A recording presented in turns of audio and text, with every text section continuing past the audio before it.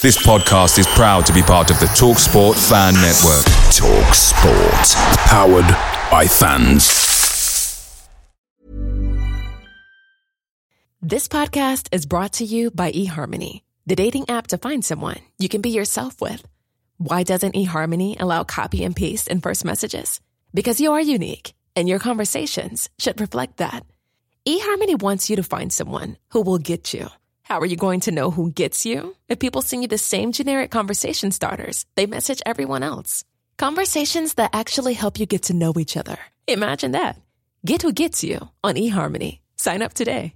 Hey, I'm Ryan Reynolds. Recently, I asked Mint Mobile's legal team if big wireless companies are allowed to raise prices due to inflation. They said yes. And then when I asked if raising prices technically violates those onerous two-year contracts, they said, "What the f*** are you talking about, you insane Hollywood ass?"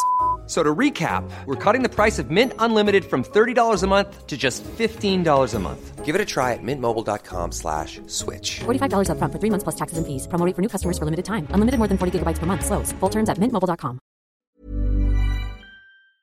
For the 2023-2024 season, the West Ham Way is sponsored by Greene King Sport, where football is more than a game. To celebrate, Greene King is giving listeners of this podcast 20% off drinks until the 29th of October, an hour before, during and after the sport. All you need to do is download the Greene King Sport app. If you've not downloaded it before, you'll even get a free welcome pint. So head to the App Store, download the Greene King Sport app, get 20% off your round, and don't miss a minute of the action. You're listening to the West Ham Way podcast with Dave and X. Oi, oi!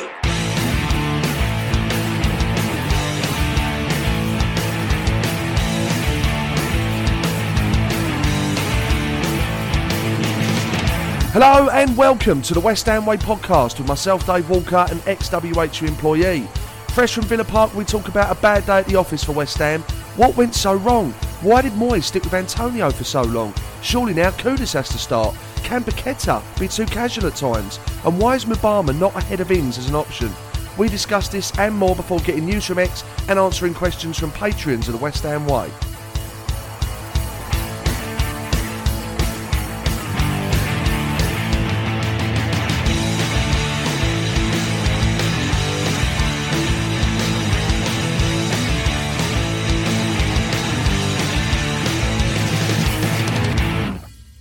Hello everyone, I hope you're all keeping well.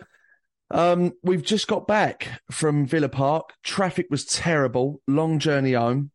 And we're recording the podcast tonight, which, as I speak to you now, is 20 past 11 at night. The reason being is that X is off on his holes for a couple of days. So I haven't really prepared in a normal way that I do in terms of structure, professionalism. So this is potentially going to be the worst podcast you've ever listened to in your fucking life. I'm just putting that out there. Disclaimer, right? However, that said, X, what went wrong? Because when you look at it, many would argue that West Ham have a better squad than Aston Villa. Yes, we're away from home. Yes, they're in form. Yes, they're fifth. But we're in form and we're seventh. So how the hell do we perform like that and lose 4-1. What's your thoughts, mate? Well, I think the key difference for me is, yes, we have on-par squads, but there's one position where they are better than us, and that's up front. And quite simply for me, that's where the key game-changing moments happen today. You know, on the balance of play, possession-wise, probably I haven't seen the stats, but you know, I think we were in their half quite often. We got down the wings quite often. You know, there was chances there to be created. When we did create chances, there's not people getting on the end of them. There's not enough forward play in the sense of holding the ball up or making runs or bringing others into play. And I just think, unfortunately, Antonio, and I don't like digging him out because he's been a great servant to the club. You know, there's games that he's won single-handedly on his day. He's, you know, as good a striker as anyone. But unfortunately, he doesn't have that day as often as we'd like, and the problem is we have no alternative. Of course, there is the alternative of bringing Kudus into the starting 11, which I think undoubtedly has to be the next move, but he or Bowen are not out-and-out strikers, so you're going to have to change your formation or your style of play to do that. You bring on Danny Ings, who, you can't really criticise Danny Ings on today's performance because he didn't really get anything, but he's proven since we signed him that he's not a replacement for Antonio. Mabama, I think, should be given more of a chance than Ings, but for some reason he doesn't. So we just don't have that forward option. And then they have Ollie Watkins, and Ollie Watkins, had created things. He was pacey. He was doing skills that brought others in. And then he goes and does that goal for the third for them, which is the difference, because it was a great finish. I do think the keeper could have maybe done a bit better than the defender, but at the end of the day, he's beaten the defender and smacked it in. It's a good goal, and that's the difference. He scored out of that and we don't, and therefore they get more goals than we don't and they win the game. It's quite simply that, in my opinion, is a big factor. Of course there's other factors, but that, if you want me to say what the main factor is, I think that is the difference. If you look at, mate, at one point we had Kudus, Paquetá and Bowen sat behind Antonio. I mean, you can't get really a much better free behind that in terms of creativity and attacking this. And then you got Antonio, who unfortunately on his day today just didn't perform, and there's no alternative to him. And this has been a problem for seasons now, and we have to address it. Well, we do. I mean, talking about Antonio, I mean, honestly, I asked myself the question, have I ever seen Antonio play worse than what he did today in a West Ham shirt? And I don't think I have, I mean, he was terrible, absolutely terrible. And I was tearing my hair out. Well, I would have if I hadn't. But I don't know, mate. We just didn't turn up, really. I mean, there were pockets of the game where we had a go. But I just think, the quality in the final third was so different from Aston Villa to what it is with us. And we have got those players. So do you look at David Moyes and you think, okay, whilst those players haven't performed, the style of play doesn't suit those players? And that is a key question, really. And I have to say that a lot of the questions that are coming into the show, a lot of the reactions are reactionary, because only last week we're saying David Moyes seems to be playing more expansive football, more attacking, his in-game management seems to be better. But it almost seems like he's regressed today. And I don't think David Moyes performed very well. I mean, we're talking about Antonio. I can't stress enough, and West Ham fans know this, he was fucking awful today. And we're talking Sunday League level. In fact, I think that's probably offensive to Sunday League players. We're talking about 3-yard passes that are going out for a throw. We're talking about not making the runs. We're talking about blowing out your arse after 20 minutes. We're talking about having no effect whatsoever. And I'm jumping sort of to and from how I wanted to approach this. But David Moyes, I think, has to take some stick for this, to be honest. He really does. I don't want to make this a witch hunt, but how has Antonio stayed on the pitch until the 90th minute? He was having the worst 45 minutes I've ever seen any player have ever. So at half-time, put Kudus on, who once again, to be honest, whilst he had a challenge on his hands, he looked good again. Put him on the pitch, take Antonio off, and suddenly you get a new dynamic. But he sticks with Antonio. He keeps him on. And, we're losing the game 4-1. We're getting trounced at this point. In the 90th minute, he brings Mickey off and puts Fornals on. What is the thought process behind that? Even taking Souček off didn't make sense to me. So I don't know. I don't know. There's a lot of question marks over the gaffer, I think, for me tonight. I don't know how you feel about it, because I know you're very pro Moyes, but do you look at that performance tonight and you think, actually, Moyesy, I think you might have got a few things wrong? Oh, yeah, definitely. I mean, as I said, the thing he's got wrong is this constant thing where we have this one forward. I mean, Antonio has been injured for like a while. He said he didn't really train like the week prior to the Newcastle game. He's been travelling around for Jamaica. He needs a rest, but once more, whether you argue we do have options.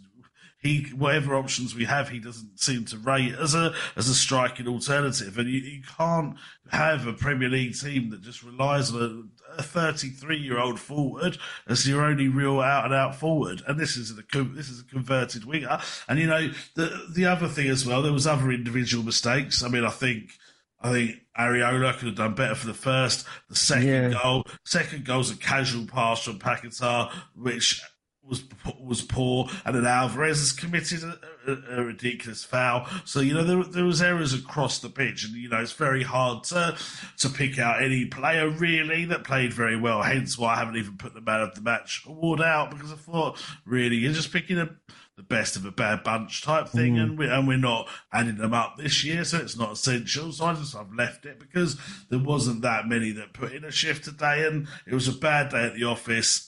I think Moyes does have to take responsibility for that, because, ultimately if you perform like that and you have no plan B, then you've got to look to the manager. I think, of course, there's over-the-top reactions again regarding him and his future and stuff, but he needs to sort this out. I think we've got Everton next week. You've got to get 3 points against Everton, and he has to either get Antonio to perform better or drop him. It's quite simple. And then you have to play Bowen up front, I think, and Kudus in Bowen's position. I think that's the alternative, or give him Obama a go, because we've given Ings a chance and he's not been able to deliver, and those are the alternatives. So yeah, it's a disappointing result. Whenever you lose 4-1, it's a big defeat. I don't think 4-1 is fully justified. I don't think we were that far different from them, but that said, it was a poor performance, so maybe we were. And it's disappointing. I think to try and bring some perspective to it, Villa are a good team. They're a very good team at Villa Park. They're sitting high up in the league for that reason. So at the start of the day, they're sitting fifth. They're 2 points off top. At the start of the day, I would have hoped we could get a draw. Losing to Villa is not the end of the world. It's just you would have hoped we would have performed a bit better. I mean, we have to talk about Paquetá, because we always say, it doesn't get better, Lucas Paquetá, even though we're not allowed to call him that anymore because it's a wrong pronunciation. But my only concern with him, X, is that, yes, the flicks and tricks are great, and at moments he leaves you a gasp, but he can be very casual on the ball, and it cost us for one of the goals. I mean, with the penalty, yes, it was a reckless challenge, but he was put in that situation by Lucas. And does it worry you a little bit when it comes to his style of play? Yeah, definitely. I mean, look, I love him, and we all love to be entertained. He's in a similar mould as Di Canio and other flair players that we've had over the years. And sometimes, as you said, he does brilliant bits of skill where he takes two people out with one turn or one flick, and you think, wow, and that's great. Often, though, mate, and I'm not digging him out either, because I really like him, and I think he's a great player. Often that skill happens in the middle of the park. Which is okay, and it creates things, it's brilliant, but it's not game changing. Unfortunately, today it has been game changing. He's passed, but that's because it was game changing for the wrong reasons. For me, Lucas is a brilliant player, but until he can start scoring and creating chances more consistently, then there's still more to give from him. Because yeah, great, he does get attacks going. I think he's had a great season. I think he could be Hammer of the Year. But I want to see more productivity from him at the end of the day in the attacking third. And sometimes he is too casual, and that was shown today. And Alvarez is guilty of being quite reckless as well. I'm not turning from being a positive season to a negative season. I'm just judging it on today's performance. Alvarez can be reckless. He's been booked numerous times for challenges. I think he would have been better just standing up and shadowing the guy today. And he didn't, but he was under pressure from Paquetá's pass. So, all round, it's a bad day at the office. I don't want to dwell too much on how poor we were were, because we were, but I do think we can turn it around quite quickly and win against Olympiacos, or even a draw out there, a win against Everton, and then a win against Arsenal. And the couple we're still we're feeling positive again, aren't we? So, but yeah, in individual performances today are what cost us. But why do you think, X, when it almost seemed to me like the entire stadium could see Antonio was having an absolute shocker, does he stay on the pitch for that long? Lack of options again. And yes, there are options. Is it though? But, well, a lack of options in Moyes' mind. I think it's probably the key thing, not to others. You know, we would all say, like what we said, Bowen, Kudos, you know, even Mabama, even Ings, there are options. But for David Moyes, I think the system he plays, he almost seems that only Antonio is the only one he can trust up front. But I think he's got to start having some plan B. He talks about Bowen being the alternative to play up front. Well, then let's start doing that more, because Antonio, if he at the moment, he's going to either get himself injured, or this is going to continue for a while, unless we can give him a kick up the arse again. Because Antonio does this. Antonio is really good for periods, and you think, oh, you know, he's brilliant, he's proven all the doubters wrong, and then he'll have 3 or 4 games where he doesn't perform, and then he'll get the doubters again, and then he'll turn it around. And the key is, when he's out of form, he's having those bad patches, then you need to have an alternative. One positive to come out of today was the burger review, the away day burger review, which really was the highlight of the day, wasn't it? Yeah. And let's be honest. What? I'm struggling to remember, X. What was the official rating we gave that burger? Was it a 9? I think we gave it a 9, mate. Yeah, I think it was a 9. I mean, I think there was other highlights. So they had some good company as well. So, yeah. I mean, to be fair, yeah. No, I am going to come to that. But Burger was solid. Burger did its job today. It performed all its roles very well. You know, it was meant to have a good bun. Not my style of bun, but it was a solid bun. And the key element of any successful burger is the meat. The meat was top drawer. Price was acceptable. The onions were fine. The cheese was good. They had a range of sauces. So when all elements of a team perform well like that, then you're going to do well, aren't you? And fair play to the burger today. You know, it did itself proud. Yeah, absolutely. A great day for Aston Villa all round, really, when you think about it. And they're top of our burger league there as well. Well, they are.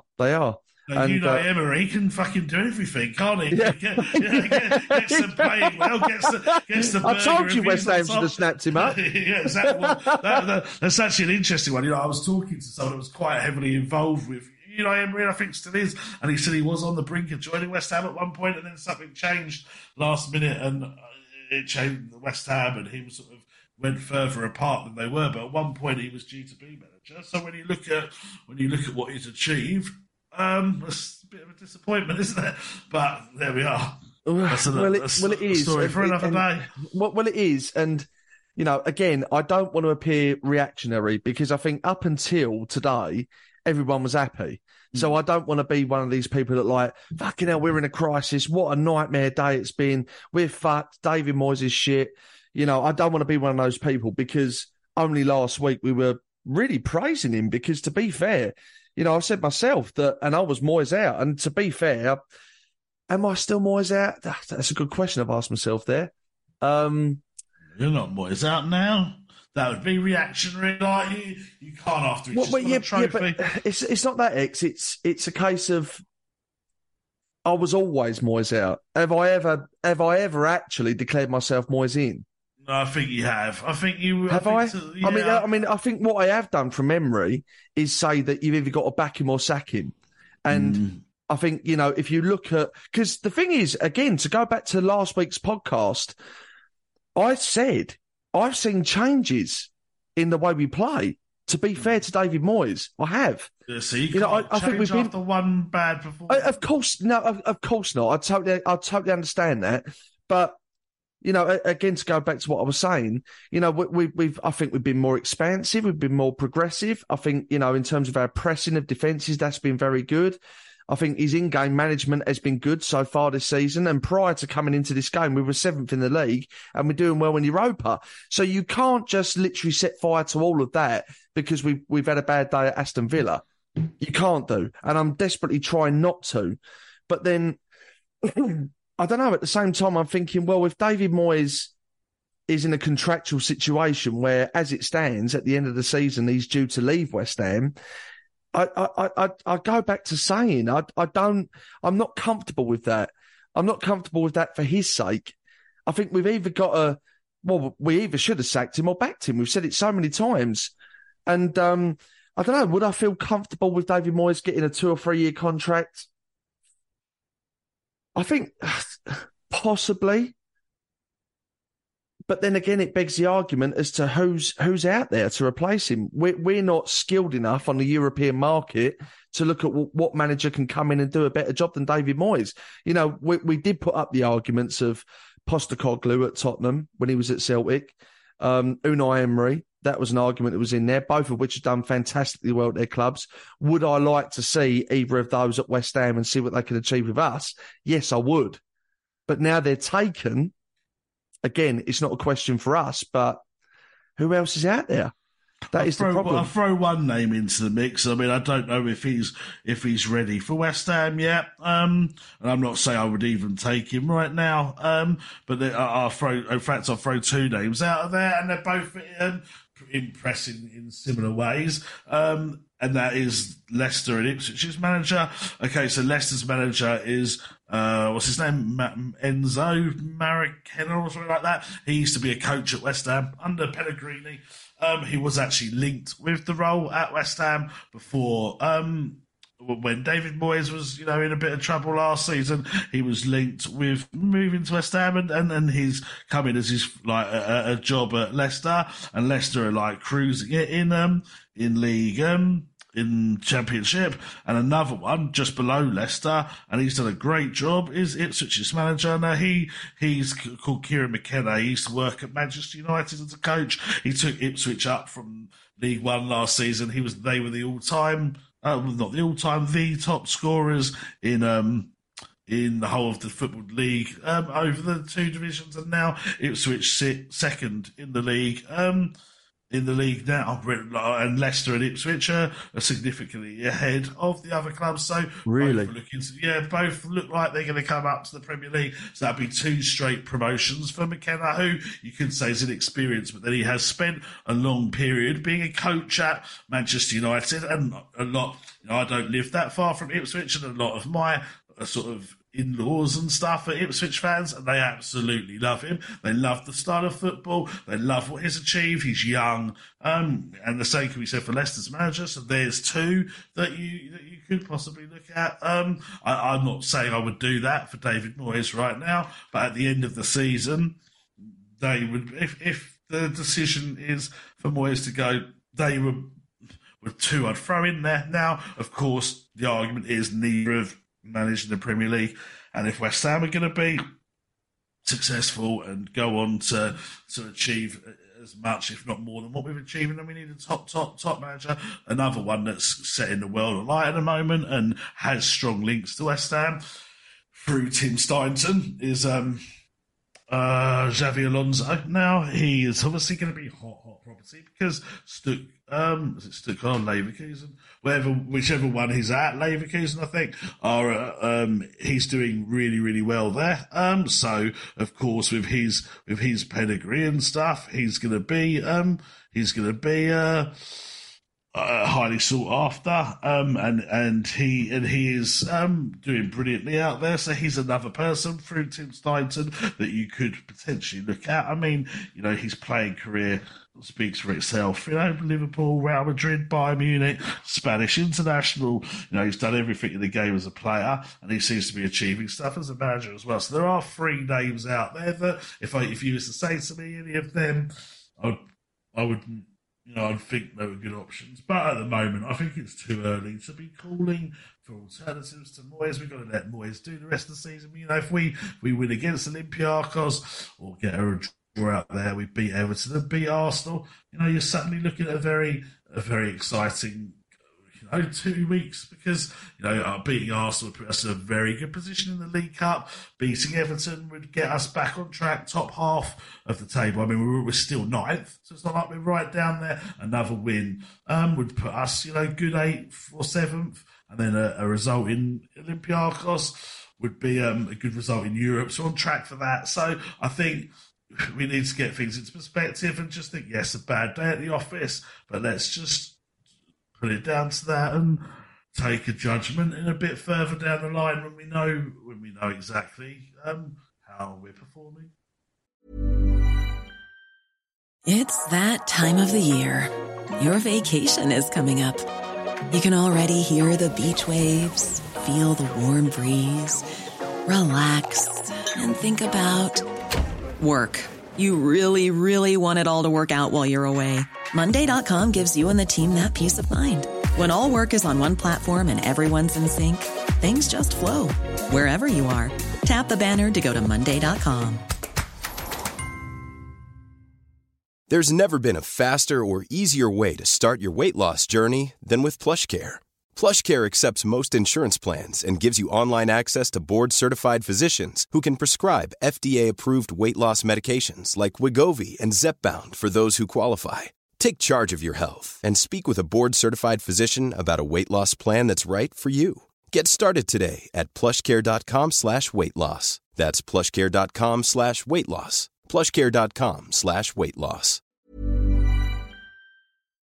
I mean, the problem is, mate, when you look at the fans' reaction, this is what I've said for weeks and weeks and weeks and weeks and weeks now, is that if you're going to implement this style of play that David Moyes implements with the players that he's got and the qualities that he has, and you don't win, you're going to get stick 10 times more than a manager that has these players, goes out, plays exciting football, has a go, attacks, and it just doesn't come off. You're always going to have it, because actually up until today, people were raving about David Moyes. You know, I gave credit where credit's due. And of course, I don't want to be reactionary on the back of one game, because going into it, we were 7th and we're doing well in the Europa League and the squad's looking fantastically well. But I don't know, mate. It's a real tricky one, because again, for me, you look at the changes he made in game, which only last week I said it seemed to be picking up. Today, he just confused me. Maybe it was just a bad day at the office for David Moyes, not just West Ham and the players, but for David Moyes, because I look at the sort of tactical nous that he showed today, and it just absolutely confused me.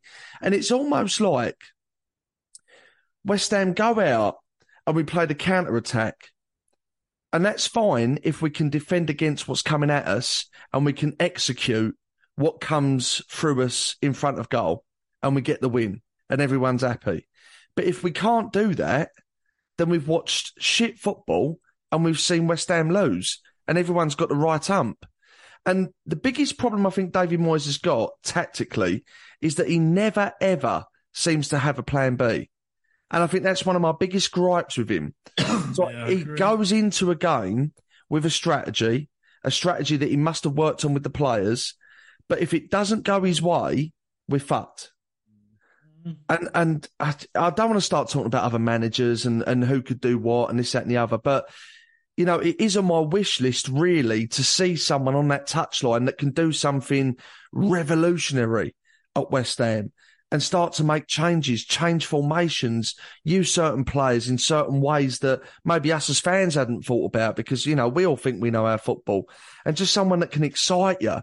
But with David, I think it's always a bit of a challenge in that respect with in-game management.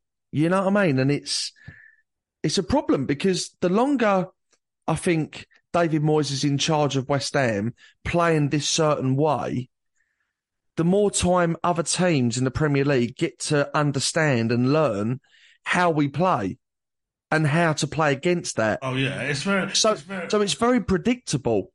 And that's a problem, X. That's a real issue for us. I do agree with that, definitely. I mean, today, you know, like I sort of celebrate, I always do when I get something right, I do that, like a emoticon thing, say, oh, look, I got it right. I hate having to do that because it's very against I hope you'll agree, what my personality is. Like, it's sort of very sort of showing off and stuff. But the reason I do it is, I mean, people know, just to sort of show where and I keep getting, oh, he knows fuck all, oh, look, there's another thing, there's another thing, there's another thing.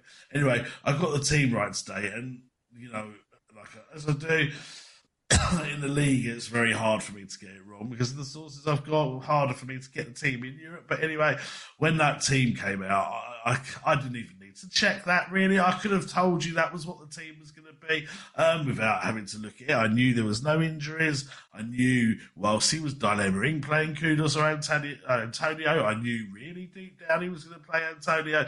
And that team is so predictable because he's done the same team constantly, because he obviously believes that is the best team. But there's been players that haven't been performing in those teams, in that team, like for example, obviously Antonio today. But there's been calls for Aguerd previously as well. But again, no thought to play Mavropanos or Ogbonna. Shafau at times, I thought he's actually had a good season. But today, I don't think he was great. Will Kehrer come in for him, or Johnson, or alternative right back? Probably not. When we play Everton, you pretty much know, unless he goes and surprises us, or I could end up looking an idiot here, but you pretty much know roughly what the 11's going to be for Everton. If there's not any injuries, it's whether he's going to actually drop Antonio now or not would be the dilemma. But the rest of the players, you can pretty much guarantee what the team's going to be, and therefore so can the opposition. The opposition knows exactly what West Ham's team's going to be. They know they're going to play this way. If you noticed with Aston Villa, like today, when we actually, we'll talk about it probably later, I'm sure, but we were actually surrounded by Aston Villa fans, and occasionally you overhear conversations. And I overheard a guy sat behind me today, and he was saying West Ham play on the counter, so we've set up really well for that. We're playing a high line, so we can try and catch them offside. We're set up to deal with their counter attack, and this is a guy just sitting up in the stands. So if he can call that, then obviously a top Premier League club with the scouts and the management and so on can. And I just think they knew how to play against us today, and they did that. And yeah, it is a worry that there's no plan B. But as I said, I don't want to get too carried away. It's one defeat. Last week we did well against Newcastle, should have beaten Newcastle, or a top team. They had some very dodgy decisions go their way. Had we beat Newcastle last week, before the transfer window, which, as I said, I think we should have, with the incidents and the balance of play. You're looking at 2 more points than what we've got now, and then that makes the league look better. We're currently sitting 9th on 14 points. If we had those 2 points, we'd be not on goal difference, but on points, would be joint 6th. So it's fine margins, and I don't think one performance against Villa, who are a good team, defines our season. The next 3 or 4, 5 games, you've got to look for West Ham to play better than that, of course, because then the pressure's on Moyes. But I'm trying not to be reactionary, and I hope West Ham fans will do the same and just think, right, bad day at the office, but he's got to get something sorted of Antonio, because that wasn't good enough. But let's just see what he does rather than annihilate him and everyone else. I do know what you're saying, but it is still incredibly frustrating. And I know you're frustrated as well, X. So I don't want to paint you out to be like the Moyes in boy, because I know you share the same frustrations as everyone. I've driven up there. I know. That, and I've driven back now. I'm doing a podcast talking about it. So I'm not happy. But on the grand scheme of things, I've seen West Ham play like that before, and I've seen them play like that consistently, like that for long periods under other managers and other times and so on. That I'm not going to let one game judge my performance, determine my performance. I totally agree. And up until coming into this game, we were all buzzing. We were all talking about how well West Ham are doing. And again, to reiterate, I was talking about some of the changes that impressed me that I think David Moyes has made in his management. He seems more braver with opposition, and he seems a little bit more tactically nous and tactically braver when it comes to making certain changes, and changes that made sense to me. But yes, you can look at it as a bad day at the office, but at the same time, what is a little bit of a worry is it seems to me like regardless of who we play, we have this counter-attacking style. And I just think that makes sense for a certain squad of players. But if you've got the squad of players we've got, I mean, fuck me. If you look at the final third, we are potentially putting out Lucas Paqueta, Mohamed Kudus and Jarrod Bowen. That's a nightmare for defenders, that. I mean, if you're going out to proactively have a go at teams with those three sitting behind a striker, I'll tell you what, you're in with a puncher's chance, aren't you? I mean, that is quality sitting behind a striker, that. And if Mickey turns up, as we know that he often does, and often doesn't, like he didn't today, you know, that's a real force. And I'm a big believer in you've got to play the system and the tactics that your squad allows you to play.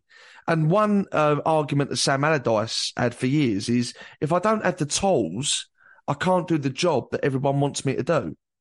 And I understand that. If you've got a load of shit, then really you've just got to try and survive or scrape past or nick a win or play the long ball or play to your strengths. I get it. But when you've got the quality in the squad that we've got, I'm sorry, mate, we shouldn't be playing this way. We shouldn't be playing this way. And we're not. It's a one-off. Is it, though? I mean, this it's a one-off that we've got battered. I mean, when else have we, even against when we played Liverpool and Manchester City, we gave them a game. No, we didn't win, we lost, but we gave them a decent game. This is the only game where there's been a margin of that much.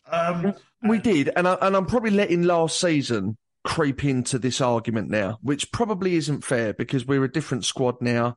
And like I say, I've given a lot of praise to David Moyes over the last few performances. But, I go back to the predictability of him always going one way. And yes, he knows his best 11, which is a quality. That's a good thing. That's a positive, not a negative. He knows his best 11. But if you're an opposition and you're clever, you'll know that he knows his best 11. So you'll know who you're coming up against and you know how they're going to play. And I just think, honestly, and I go back to saying this, if you're going to play that way and you win, it's all good. We're happy hammers. If you're going to play that way with this group of players and you lose, it's not acceptable, especially when you get spanked 4-1. Home or away. We shouldn't be spanked 4-1 by anyone in this day and age. We shouldn't be. No, and that's a worry. Yeah, well, of course it's a worry, definitely, but it's a worry and that's it. In my opinion, it's not a worry that then leads to a sacking. It's a worry that leads. No, of course not. No, there's people that are out there calling for that already. It's a worry. He needs to address it. He needs to definitely sort out the Antonio situation. He needs to sort out the predictability. He needs to sort out the fact that we do get dominated at times. Definitely, you're never going to have the perfect team. You look at Manchester City and Arsenal and the teams that are meant to be challenging for the title. They're not perfect. Every team has their faults and has their... Yeah, but their style of play suits their squad of players, though, X. Maybe ours don't, in my opinion. Yeah, maybe, but then, there's still always, you speak to any... I think I was speaking to an Arsenal mate, I was sort of see how he thinks Arsenal have done if I haven't had a chance to watch it. And he was saying yesterday against Chelsea, they started all wrong. He had the midfield he said Declan was too far over on the left. He said that the other midfielders were not in the right positions. He said they didn't play well at all for the first, 60 minutes or whatever it was. And then he said that then Arteta changed it. And there is the difference. He's changed it, but he changed it and he got them playing better, but from the start it was terrible. And this is a team that are challenging. Yeah, but they're also joint top. Yeah, they are. But then they've just spent 105 million on one player and a lot more on top of that with other players. So they're gonna have that difference. But at the end of the day, mate, we were throwing superlatives at how well the team are doing this season, and you have to remember we are fighting on 4, although the FA Cup hasn't started yet, 4 different fronts at this point. And, we go into that game against Villa. We've lost it. Many teams will lose against Villa this season. Villa are a certain contender for a, European spot. They're probably not quite there for Champions League, even though at the moment they are. But they're certainly going to be up there.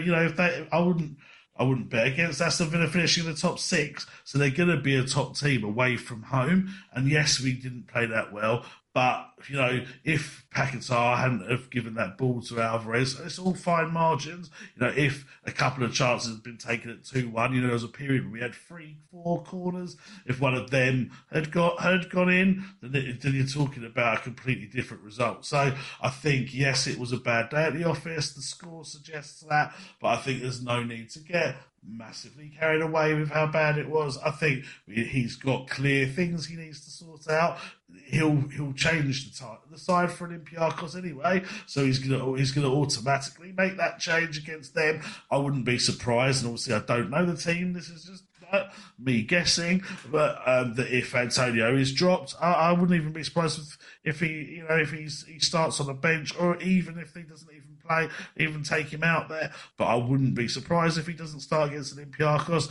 You'll probably start with Bowen up front with Kudus in, and if they perform well and score, maybe, then that's your solution, and then it'll be up to him whether he carries that into Everton, so he could immediately fix the problem within 3-4 days. So I don't think I think it was bad. It was not good. I'm not happy with today. Again, I've given up my weekend, driven up there, driven back, etc., to see a poor performance. It was a poor performance that needs addressing, but that's what it is. Take that and then move, and that's what we need to do for the time being. Of course, if these performances continue, and that's the way it is for the next 3, 4, 5 games, then you need to be more drastic about it. But I think we'll beat Everton next weekend, and then things are back on track. Then we have to see how we do against Olympiacos and Arsenal. If we get results there, mate, then we're happy again. So let's just take it as a bad day at the office and see how we respond to that. I mean, Danny Ings isn't the most popular of signings that West Ham have made, and I think it's widely reported how much he's on. So he's doing well out of West Ham, but he hasn't delivered against that. He doesn't add any value against the huge amount of money he's earning every week. Why is he coming on over Mbama? I can't answer that, and that is another issue I would have with Moyes, because he, even like today, Ings came on for what? I don't know how long it was. 4 minutes? Was it 5 minutes? I don't know. Maybe. No, it was longer than that, I think. How long was it? I'm not sure. I think it was longer than that. I'm not entirely sure. I can look in like 2 seconds. Let's just have a quick look exactly how long it was. Like he was on for. West Ham. He was on for. This is why I need my glasses as well. He came on the 86th minute. So, okay. Yeah, actually, he wasn't on for that long then. Not really, but there was 7 minutes of extra time. So let's just call it 10 minutes, roughly. Yeah. Right, so we were already like battered at that point anyway. So today you can't put any blame on Ings. There's nothing really he could have done. Interestingly, I didn't think he got much of a reception from Aston Villa fans, which I was surprised at, because we signed him from there, and I thought he was meant to be decent for them. Got a better reception at Anfield from memory, but he did.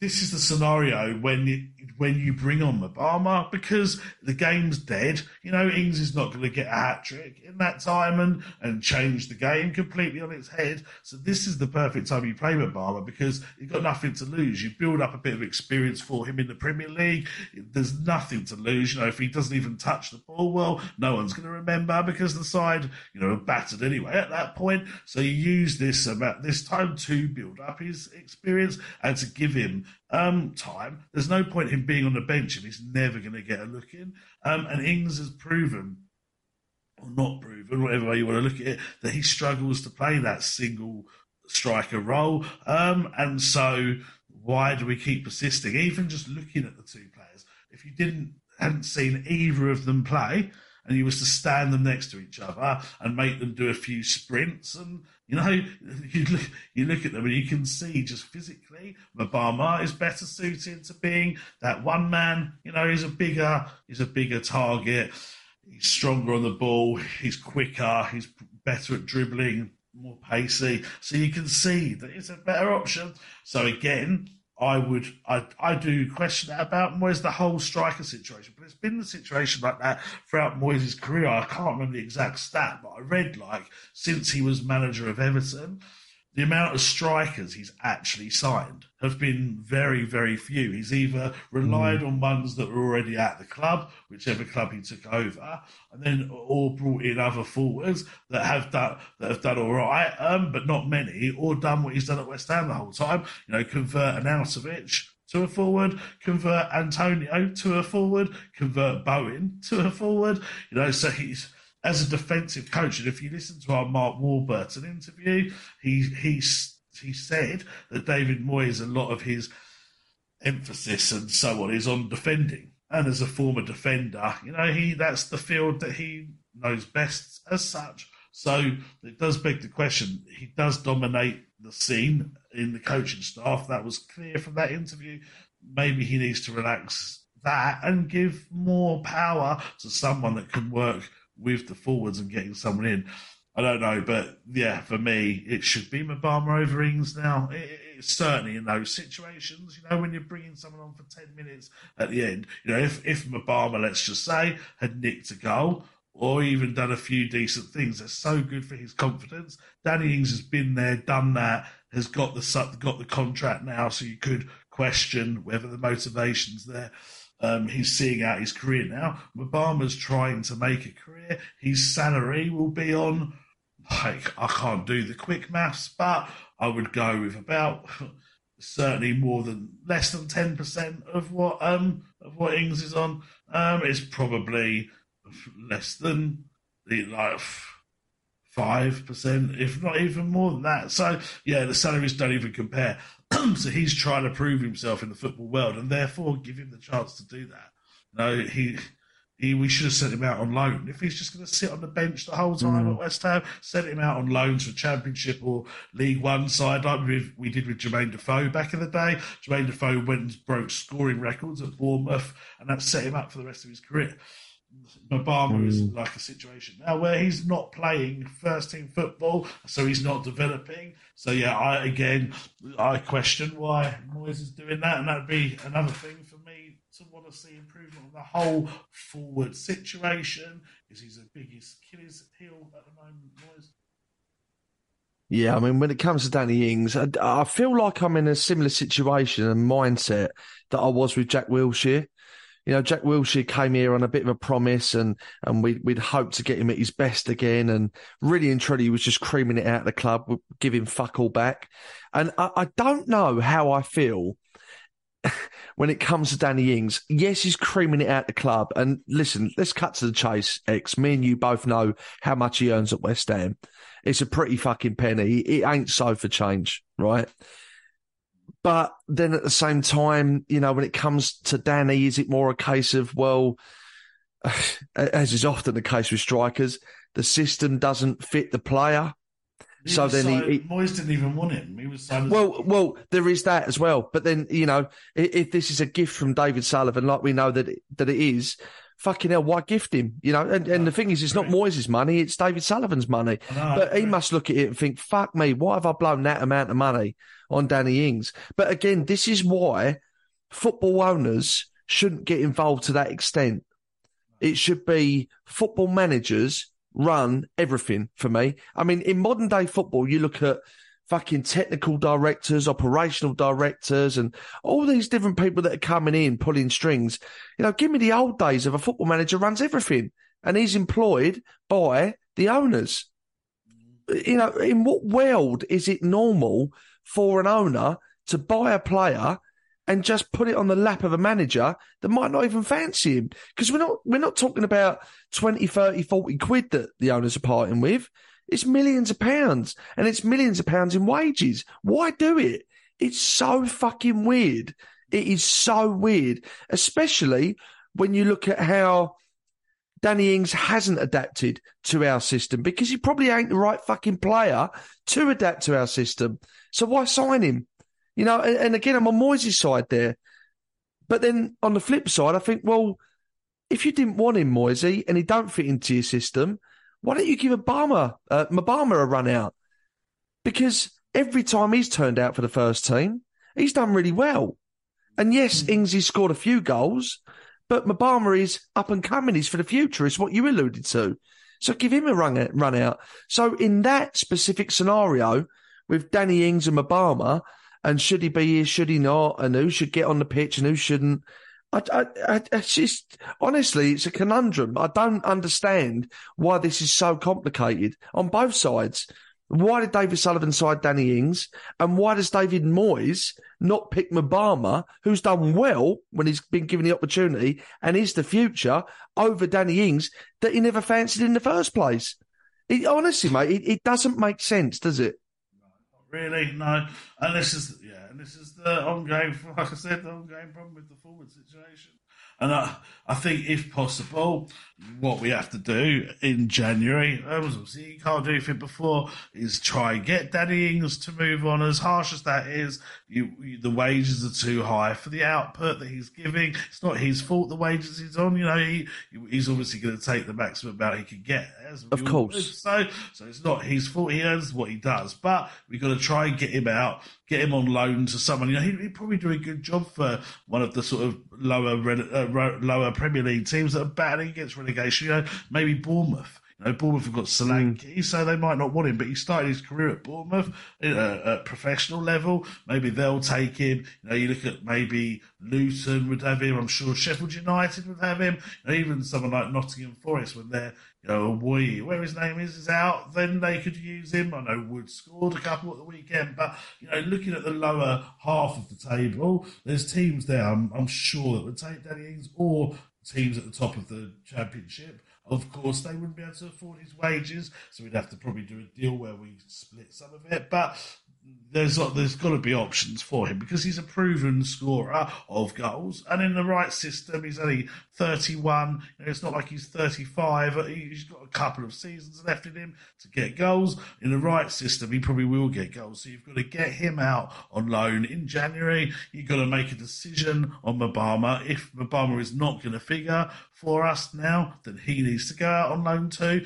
I would suggest there wouldn't probably be a Premier League taker for him, because he's not proven at Premier League level, but certainly I would hope a top or a decent Championship side would take him, if not the top League One side, so he can go out and score some goals and get some confidence. And then we have to try and bring someone in January. It might not even be the long-term solution as a forward. You might look to get someone on with a loan with a view to buy. I know, as I've reported on Patreon, that we're looking at that Stuttgart forward. His form's been sensational. If we can get him, brilliant. But we have to go out and actually try and solve our forward situation. We've had attempts at it. We've had Haller, we've had Scamacca, we've had Ings. None of them have failed. We've got to look very carefully at the type of forward that we're looking to sign, and go out and get the right one. We've got Tim Steynton now, who is supposedly one of the best, identifiers of talent in the world. He's acting almost like Sullivan's second in command at the moment, from what I've heard in the backroom staff and stuff. He advises Sullivan regularly, and Sullivan is accepting of his advice. Hence why he appointed him. So he needs to listen to him, and he needs to try and bring in a top striker, because it's so obvious. And any manager, I'm sure, if Moyes was to suddenly get the sack or walk or whatever, any manager that came in now would be looking to bring in a new forward in January. I can't imagine any other manager would come in and not do that. So we have to do that. Yes, Bowen provides an alternative. Cornet may even provide an alternative. It's hard to say because we've never seen it, but there are alternatives. But there's no, real right. This is our top forward. What we have to bear in mind as well is Antonio's 33. So even if Antonio was performing at the very top of his game, he hasn't got that long left. So it's an absolute no-brainer that we have to try and sort out this forward situation going forward. Yeah, Antonio's absolutely. our top scorer in the Premier League, mate, and which is fair play to him and credit, and a great servant of the club. You can't knock him. Brilliant servant of the club. He'll be remembered for years to come. Great, but the fact that he is our top scorer in the Premier League does show that we haven't really had many top quality strikers since we've been in the Premier League recently. So yeah, it's got to be fixed sooner rather than later. I'm not going to completely destroy Antonio on his days unplayable. I was talking to one of the fellas that we were with today at the stadium, and I was saying some fans, opposition fans, will say to me, "Oh, I hate Antonio." Like my mate, one of my best mates, is a big Chelsea fan, and he says he hates. Like he's always like, "Oh, here we go, Antonio again," and he hates playing West Ham because he thinks Antonio tears them apart. The guy at the game today was a Spurs fan. Like, we were with, he was saying he hates playing against Antonio, like, because he always does well against them.